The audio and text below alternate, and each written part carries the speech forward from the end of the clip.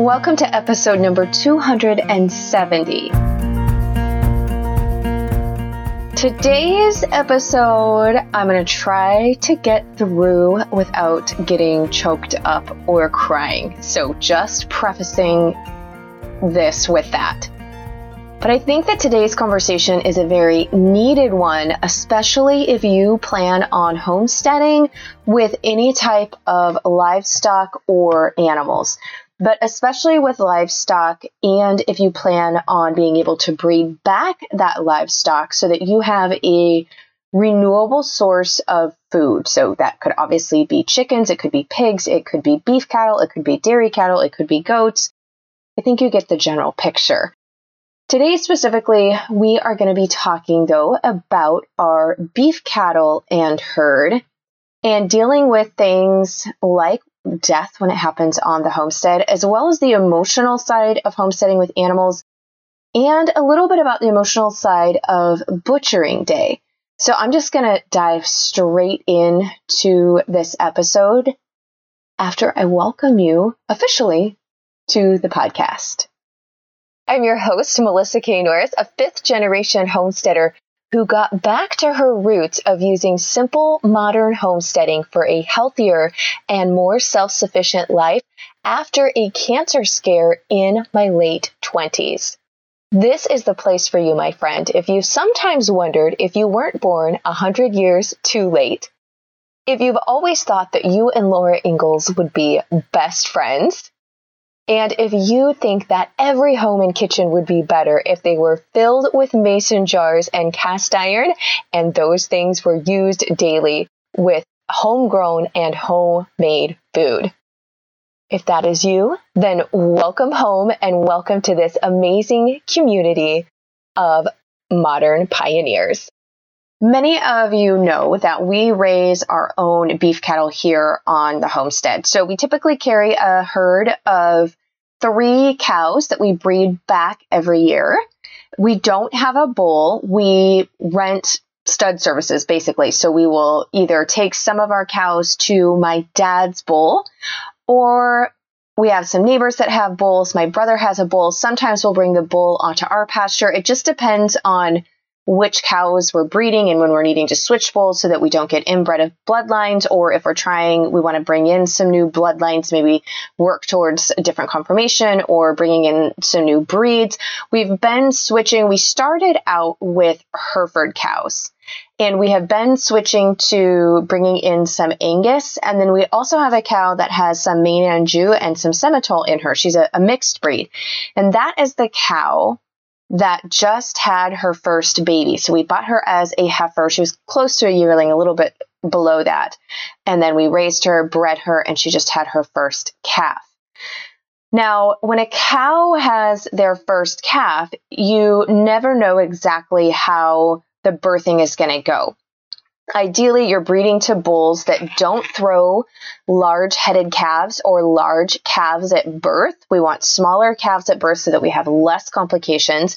And then you want cows that have a good growth rate. So they are born not too large, but then they grow relatively quickly so that they're of a good size, good conformation, and with beef cattle, have a lot of meat, right, on the hoof. That's the purpose of them.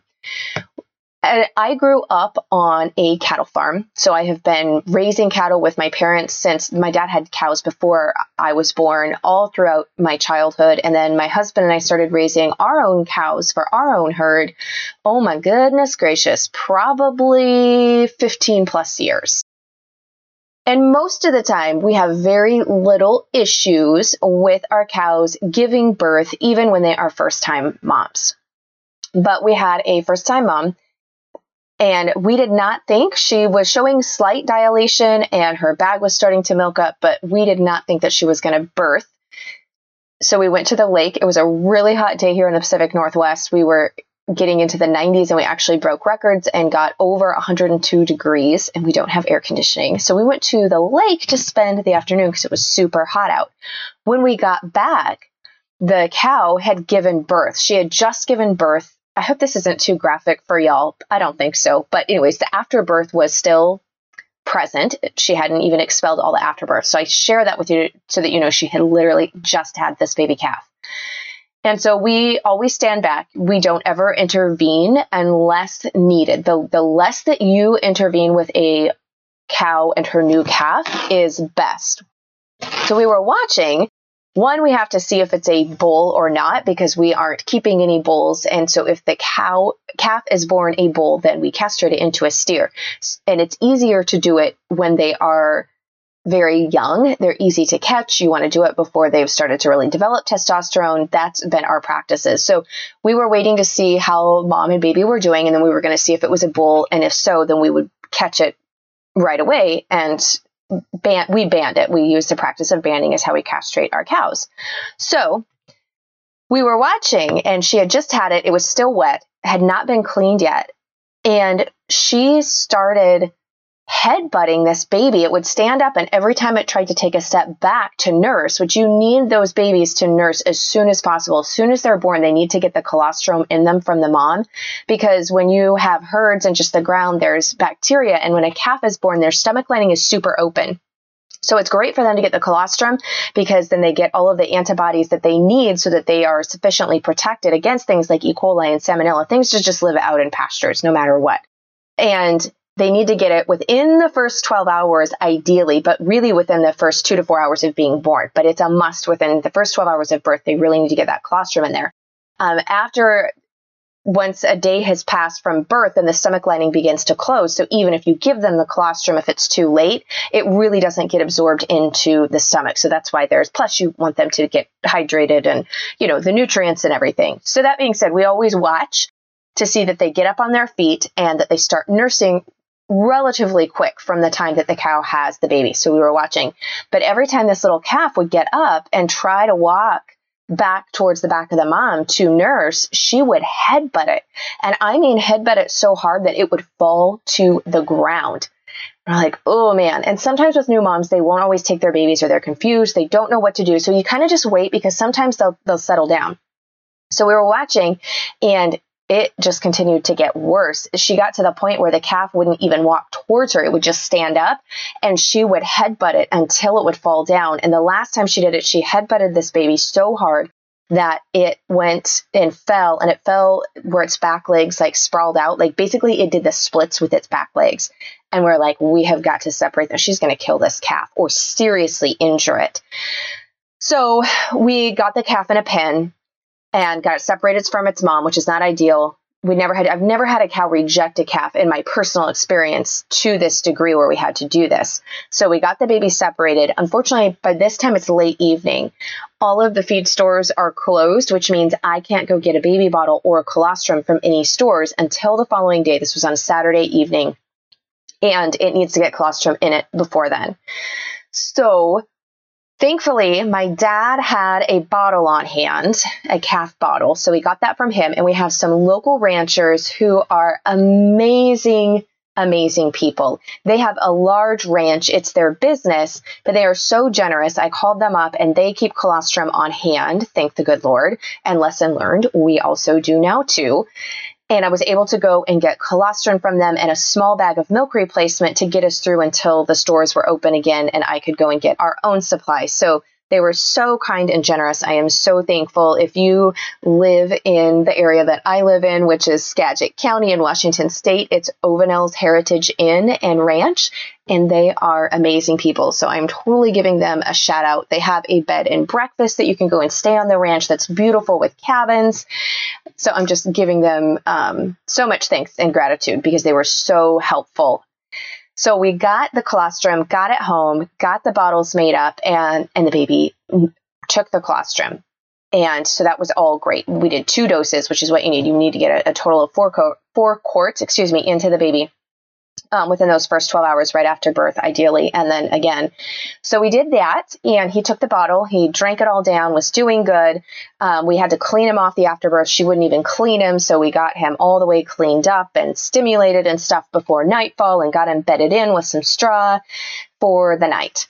Well, the interesting thing was, and we did try to let the mom back in again after we got him cleaned up and the colostrum in him from the first bottle, because ideally you want that mom and baby to be bonded together and for her to be raising it. So we let her back in because she kept coming over to the pen and mooing and calling to the cow, which is a good sign. She was calling to her calf and she was showing interest. So we let her back in, but she continued that behavior. And then because he was in a pen, she was throwing him against the fence and then she banged him against the walls. And so we had to put her back out again. It's like, okay. Sometimes they will settle down though. So the following morning, we went out, gave him some more colostrum to make sure that he got that second dose. And then we went to town, got a full thing of milk replacer. So we had it on hand, our own bottle. And then when we came back, I actually went to church, and the kids and my husband went and got those supplies. And when we came back, the mom, again, was still showing a lot of interest. So we brought her back into the pen and we stayed in the pen with her and the baby. So every time she came over to the baby, if she tried to headbutt it, we would push her head away and not allow her to do it. It was like training someone. This is not okay behavior. Seriously. And so then she stopped that. And she began licking the baby, which is cleaning it, which is very stimulating. And it's a really good thing. It helps them bond. It's showing that she's accepting the calf.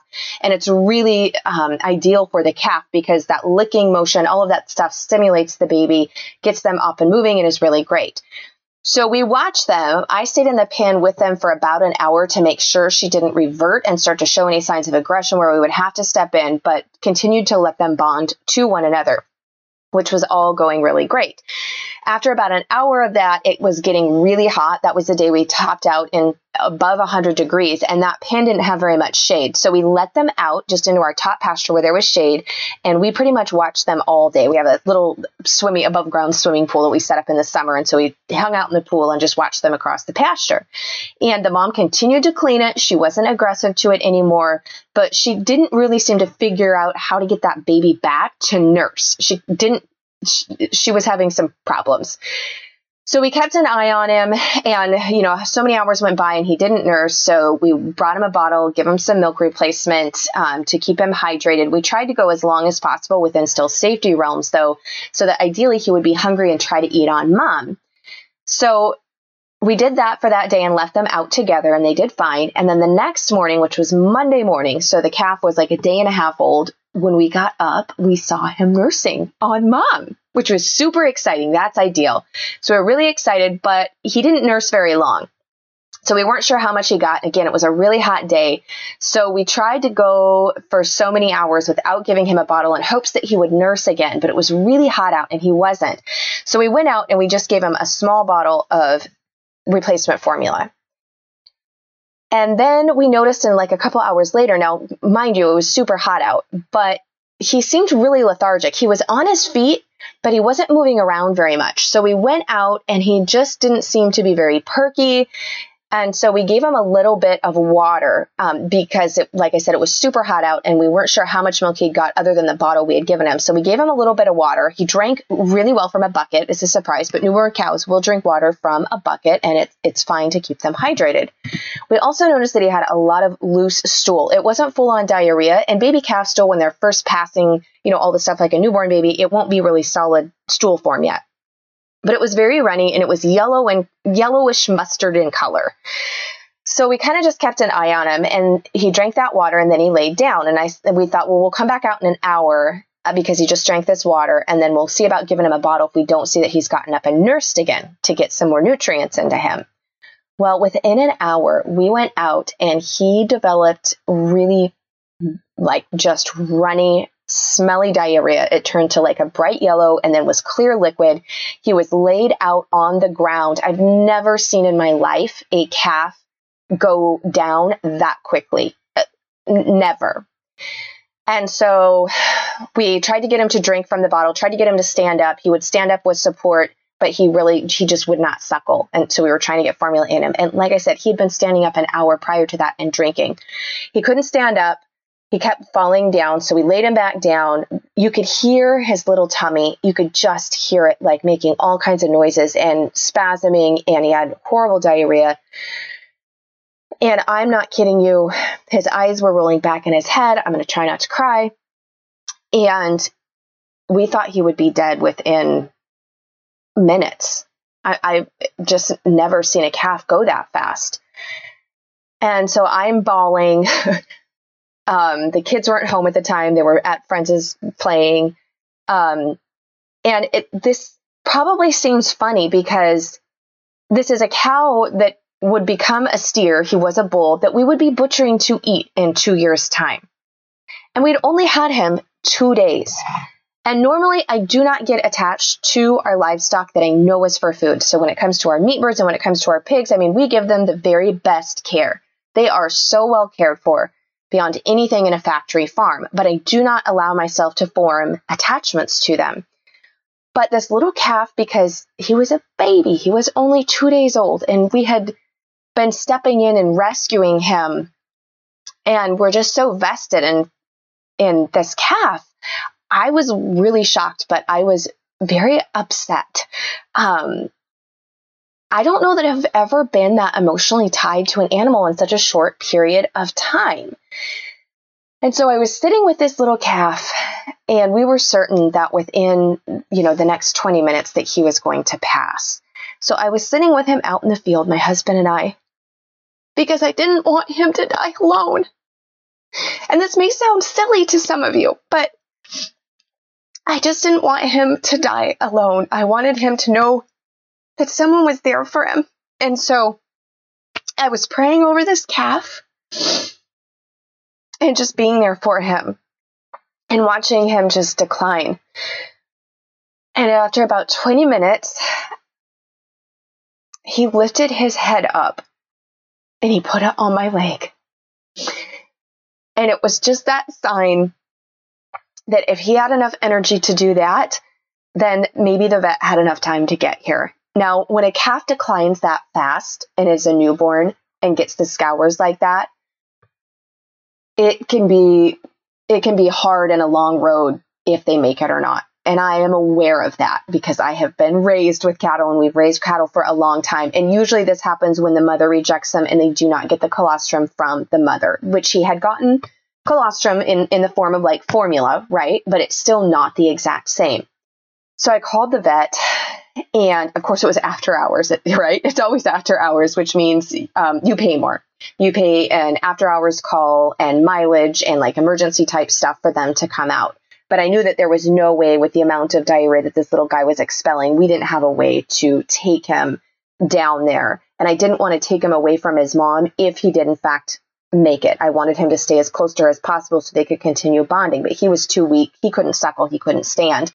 So I called the vet and I explained the situation, and the vet's like, yeah, I can definitely come out. And by that time he had passed some more diarrhea and it had a little bit of blood in it. So we knew at that point, if we saw the blood, that it was an infection, that it wasn't just sometimes when they're switching from the colostrum and it's a hot day like that, and they're switching from colostrum to the milk replacement, it can upset their stomach. But when we saw those signs, then we knew that this was an infection that had happened in his intestines. So the vet said, I will get supplies, but where we live so rurally, it takes the vet well over an hour one way to get to us. And it was that kind of touch or go thing. We didn't know if he would make it an hour, but I said to the vet, I said, yes, just come out. I'm aware of the extra fees, but I'll know that I did everything possible if you come out and he doesn't make it, and then I can have peace, was my thought process. So the vet said, okay, well, I'm going to go out. I'll grab supplies, head your way. Call me if you change your mind, which was basically code for call me if the calf perishes before I get there. And I said, yes, I will keep you appraised of the situation if things change. So the vet comes, and now you may not be a spiritual person, you might not be a Christian, and that's totally fine. But I firmly believe that the Lord gave that calf strength and revived him enough that he made it until the vet got to our farm. So he got here well after hours, came and inspected him. He said, surprisingly, he wasn't as dehydrated as he thought, which was a really good sign. We did have to tube him. So my husband and I both know how to tube an animal now, a cow, I should say, and a calf. I'd never done that before. And he left us with the tubing equipment in the bag so that if something like that were to happen again, we could tube an animal. We got electrolytes in him. He gave him 2 types of antibiotics, which I do not use any antibiotics in our meat that we're raising to eat. But if it's the animal lives or dies, I am not opposed to using antibiotics to save their life. We don't use antibiotics in our normal meat production because our animals are very healthy and don't have need of antibiotics. But I just wanted to preface that. So gave him antibiotics because he definitely had an infection. He had a fever, took his temperature, showed me how the temperature ranges for newborn calves versus adult calves. So it was a very educational experience as well, which was good. We went through quite a bit of different things. I've never had a calf that we had to bottle feed. We've always had the mom accept them. So in the event that the mom rejected him or dried up before he could nurse, we were going through protocol and best practices to raising him. So he got a fever reducer and he got his antibiotics, and then he got the electrolytes via a tube from his mouth that you thread down into the stomach, and got the electrolytes in him. And within an hour, he was perked up. He tried to stand a couple of times, so it was too weak, but was definitely perked up. And so we went out at night. He was still with his mama. So then we went out right before bedtime, tried to feed him a little bit of formula. He drank just a little bit, but he really wasn't having any of it. But he had gotten so much of the electrolytes through the tube feeding that it was okay. He was doing okay. So this morning, I'm recording this for you this morning. This is all very fresh. So this morning, got up and went out with a bottle to feed him again, to make sure he stays hydrated and to check on him. And I'm looking out, getting ready, got to have the bottle mixed up, and I'm going out first thing in the morning. And I look out the window and he was nursing. And I know this is such simple things. And you're probably like, Melissa, my goodness, why are you such an emotional case over this? But it was so beautiful. It was so beautiful. And he was full on nursing. I left him be. He nursed for over 15 minutes. And I went out after he was done nursing and checked her bag to make sure that her teats were wrinkly and wet, that they weren't swollen and smooth. If they're swollen and smooth, then that means the calf didn't actually empty anything out. And 2 of her teats, he had completely drained that area. And so it was super exciting. I cried a little. I'm still crying if you can't tell, but happy tears. And so I've been checking on him all day today. Much less diarrhea, just a little bit of runny stool. We're definitely keeping a close eye on him. I still have electrolytes. We still have the tube. I still have all the things just in case, but he's been nursing all day long. He ran, I feel like a new mom. I really do. He ran 5 steps, like literally ran and bounced across the field, which was amazing. I've never seen a calf go down that fast, and I've never seen one bounce back that fast. But I share all of this with you because there was a really good chance that we would have lost him. And that is a part of this homesteading life. And it's a hard part. It hurts. And, I've lost chickens in the past. We ourselves within our personal herd, we haven't lost any cattle and haven't lost any of our pigs, but I've definitely lost chickens. And the irony is not lost on me that in 2 years, we will still be butchering this bull calf who will be a steer. We're not going to band him until after he's fully recovered. We don't want to add any stress onto him. So we're going to wait and band him, which is fine if we wait a week to band him. It's not a big deal before we make him into a steer. But when they're babies, it's a good thing they don't stay babies. That's all I have to say. Once they are adults and you're not caretaking with them like the level you are when you are bottle feeding an infant and checking on it, even if it's a newborn calf, hourly almost, it's different, and I can distance myself from it. Now, I still have to say on Butcher Day, and we butcher our own meat birds, so we're physically butchering, processing them. It all takes place on the homestead, and we do it ourselves. The cattle and the pigs, we have butchered the pigs before if we're doing a full pig roast, but if we're wanting to put it into the freezer, and especially for the cattle, we don't have a time frame, even in the fall and winter, where we are at appropriate temperatures to allow the cattle, especially to hang and to age. Minimum, we like to age the cattle 21 days. It gives it, the flavor becomes developed and the texture is much more tender on aged beef, especially when it's 100% grass-fed beef like ours are. So you definitely want, it's called dry aging, but it's in cold storage, and ideally at least 21 days, provided there's enough fat layer on the animal in order to do it. If they don't have a lot of fat layer, usually 2 weeks, but ideally 21 days, like minimum. And the flavor difference and the texture difference is just amazing when that happens. But we don't have naturally occurring 21 days where it stays cool enough here in the Pacific Northwest reliably in order to be able to do that, which is why we use a local butcher who comes on site, kills the animals, guts them, and then takes them to the butcher, hangs them when it comes to the meat for the aging, cuts them up to our request. We go and pick it up. You don't hang and age pork, but we still, again, I just don't have the facility space to do it. Like my kitchen's not that big. We just don't have the space to do it. So right now that's how we're handling that part. So I share that with you to say, like, on butcher day, I can handle butchering the meat birds just fine. We butcher them. Our children help in the process. We're very thankful for what they provide for us, and we give them the absolute best care in life up until that point, and even during that butchering process that is possible. And when it comes to the cattle and the pigs on butchering day, it is a beautiful thing, but it is still a little bit, I don't want to say sad necessarily, but I don't enjoy hearing the kill shot. It's not like anybody takes enjoyment. They shouldn't take enjoyment out of that. It's not like you take enjoyment out of that, but you appreciate what the animal is giving you and your family. You have invested time and care, and you know that that animal has lived its absolute best life on your farm and on your homestead and under your care compared to anything would happen when you're buying that beef from the store. And so it gives you a sense of peace and appreciation wrapped up with a little bit of tenderheartedness, I guess you would call it, with not remorse.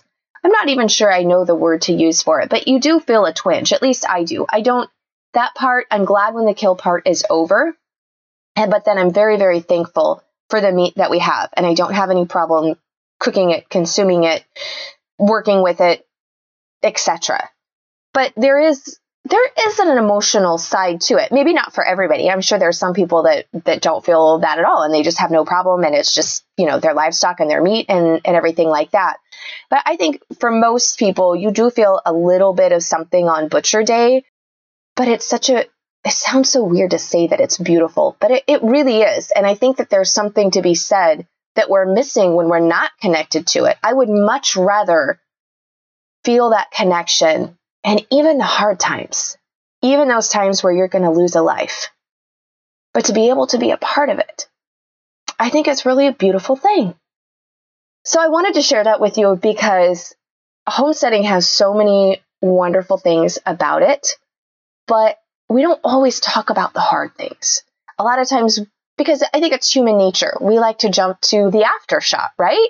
We like to jump to the freezer full of meat that has been raised, that is grass-fed, no hormones, no GMOs, that we did ourselves, and knowing that we're self-sufficient, and the flavor is amazing. I have to say, the flavor of homegrown food, meat, always surpasses anything we've ever gotten from the store. But there are the hard parts, and they don't happen all the time. My husband and I have been raising cattle for 15 years and have never went through anything like this. When I was a little girl, my dad had a much larger head. He had about 120 head when I was really little. And then as I grew older, he kind of brought the herd down some and didn't keep quite as many cattle. And I would say out of that 120 head when I was little, maybe every other year he would have a calf that either the mom would be, usually it was more the mom during childbirth, something happened. Cowbirth.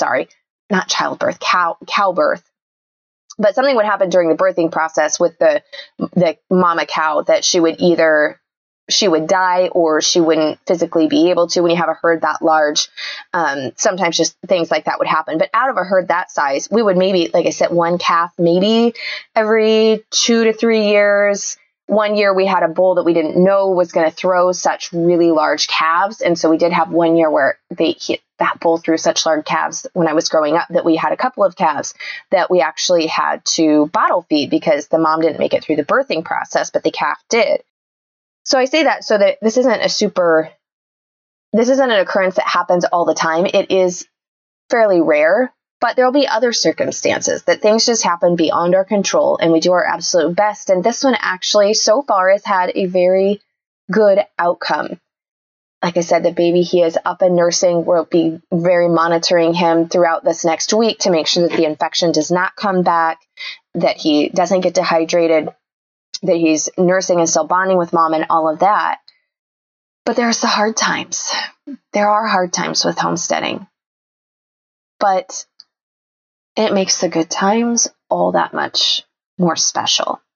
So I just wanted to share that with you. That is what was going on in our homestead and what we've been dealing with the past couple of days. And I think it's important for you to know that that is the real life on a homestead and a real reality, that we don't gloss over it. And so I thought it fitting for the verse of the week. This is a verse that actually, while I was praying and sitting with the baby, that came to me. And it's Matthew chapter 10, verse 29 through 30. Are not 2 little sparrows sold for a penny, and yet not one of them will fall to the ground without your Father's leave, consent, and notice? But even the very hairs of your head are all numbered. And while I was sitting there praying over this little calf and many other things, praying for lots of things as I was going through that time, that verse came to mind, and it reminded me that he sees everything, and I might not know. And if that calf had died, and it could still die, I might not really know why. Like, what purpose did that serve? I might not ever know that this side of heaven. I went through that when I lost my own baby. I had an ectopic pregnancy. My first pregnancy was a tubal pregnancy, and I lost that child early on, obviously in gestation. It was only about 10 weeks. But I struggled with that too. And actually, I cannot believe I'm bearing all of this, but one of my thoughts was, well, if this little calf passes, my baby and it will be reunited in heaven, and someday I will be reunited in heaven with them too. And it was actually very comforting. So I don't know what you're dealing with, but I do know that the Lord sees it. It doesn't escape his notice. And he loves us. And he's there for us. And he is good. And someday we will get to see all of the things that we can't see now, and it will be beautiful. So thank you. Thank you for joining me for this episode. Thank you for allowing me to share my heart and the tears and just life. I really do appreciate you and feel very blessed to be able to share with you. And I will see you back here for our next episode next week.